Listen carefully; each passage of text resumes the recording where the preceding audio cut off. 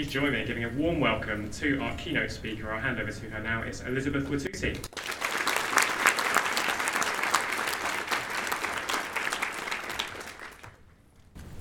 Thank you so much for inviting me to deliver this keynote speech today.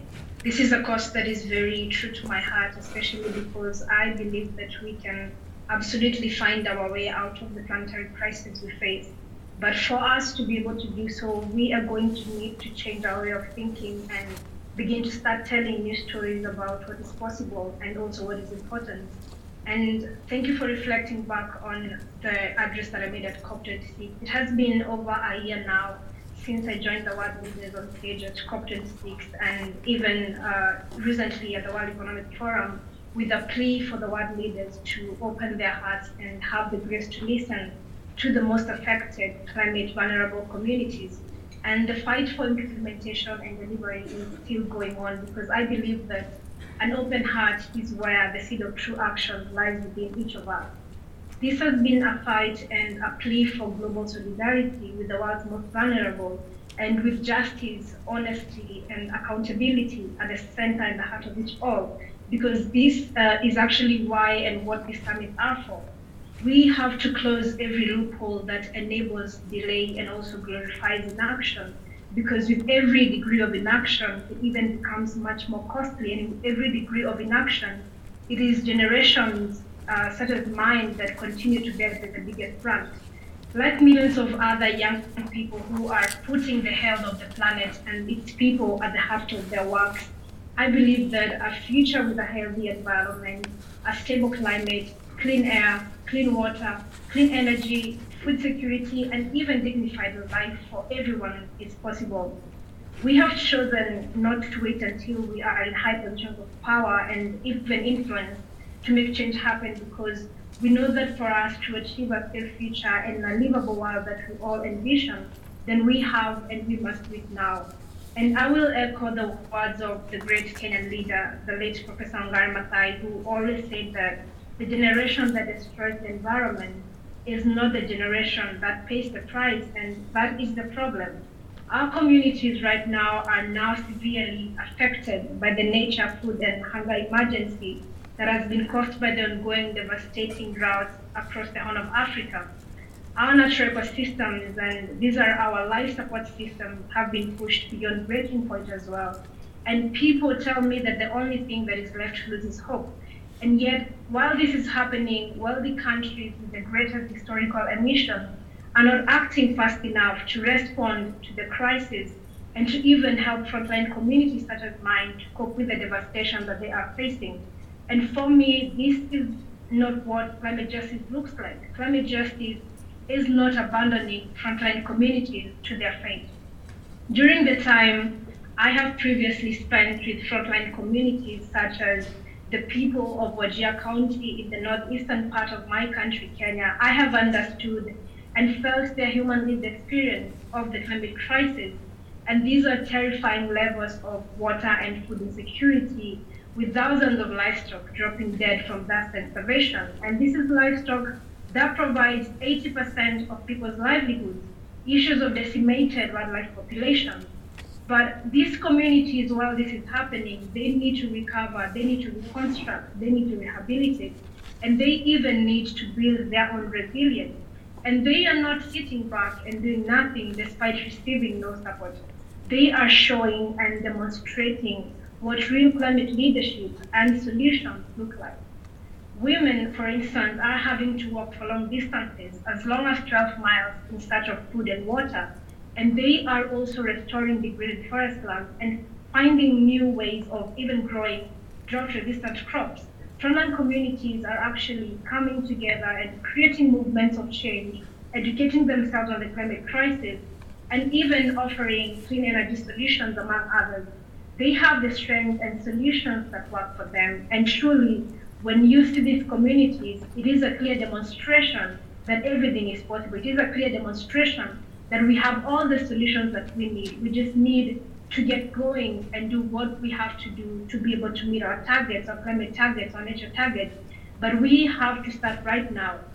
Last year at COP27, The adoption of the Loss and Damage Fund was a monumental moment that sprang out of decades of advocacy and even tireless campaigning for loss and damage from the civil society and the most affected people and areas.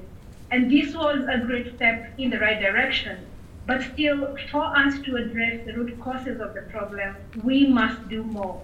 We must at the same time make sure that we are deeply and rapidly cutting emissions and investing in the restoration and the protection of our natural ecosystems, and also massively ramping up investment in and deployment of renewable energy.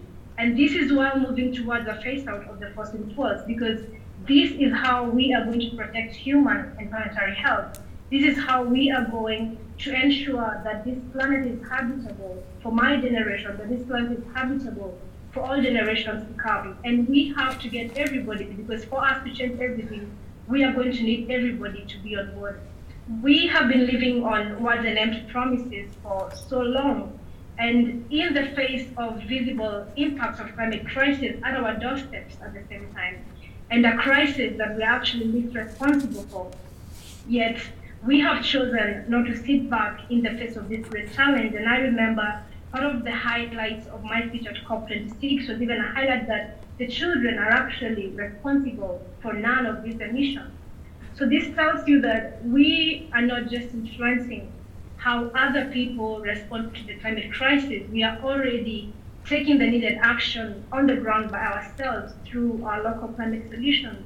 We are creating and building the next wave of ecologically and socially responsible people and businesses that are going to put people and our planet at their core.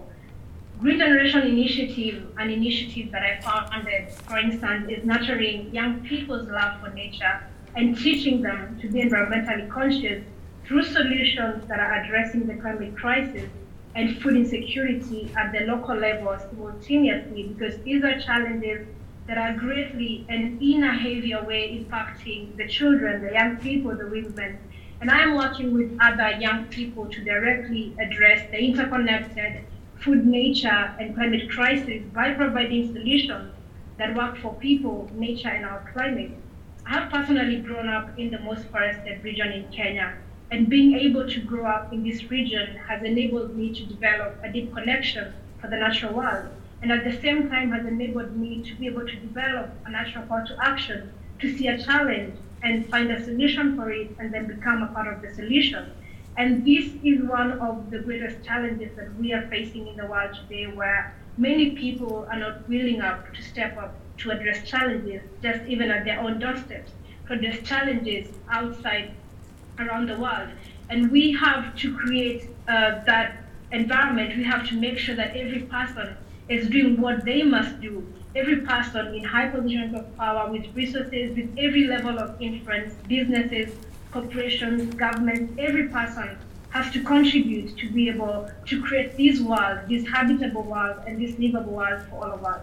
The work that we do at the Green Generation Initiative addresses environmental degradation and nutrition through tree growing and fruit tree garden establishment. And we are now even exploring vertical strawberry farming and fast-growing indigenous apples and large-scale tree nurseries establishment that will enable us to do more. And while we do this, we are still addressing social and economic challenges for the people, because it means that the surplus for this is then sold to the market. And what makes it different is the fact that while we are taking up steps and we are taking action, we are asking people in high positions of power, we are asking leaders, we are asking people with influence, people with resources to do more, because this is what we've been able to achieve as young people, as children, with different children across schools in my country. And we are doing this because we want to create that world that we want to live in. And so far, we've grown thousands of fruit trees to maturity, providing that desperately needed nutrition to thousands of children. But we also need to see change in the world. We must see a change in how the systems interact with us. The trees we are growing, for instance, and the life-saving fruit they bear will not survive on our planet. That is why I'm also using my voice beyond my community, beyond my country, to get as many people as possible around the world to care and even take urgent action.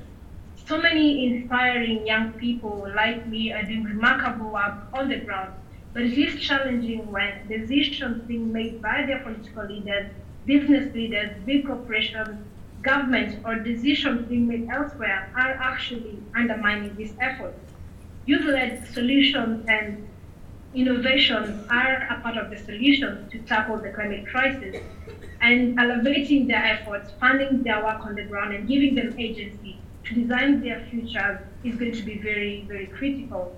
And we definitely know what we must do, and there are solutions all over, and we have to make sure that these solutions are actually being implemented right now, because we do not have time.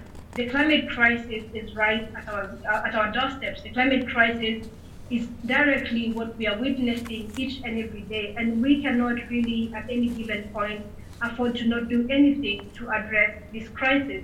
We have to make sure that every person is a part of this solution, and we have to make sure that our efforts are not being undermined, and we have to make sure that countries are not just giving pledges, are not just committing, but really we have to begin telling stories of what is possible and what is important, and actually begin to do the work that needs to be done right now.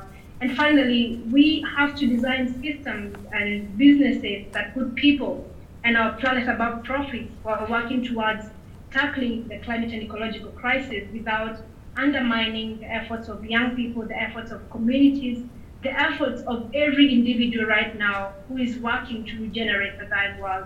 So I want to challenge you all today and ask you, what will you do? Thank you very much.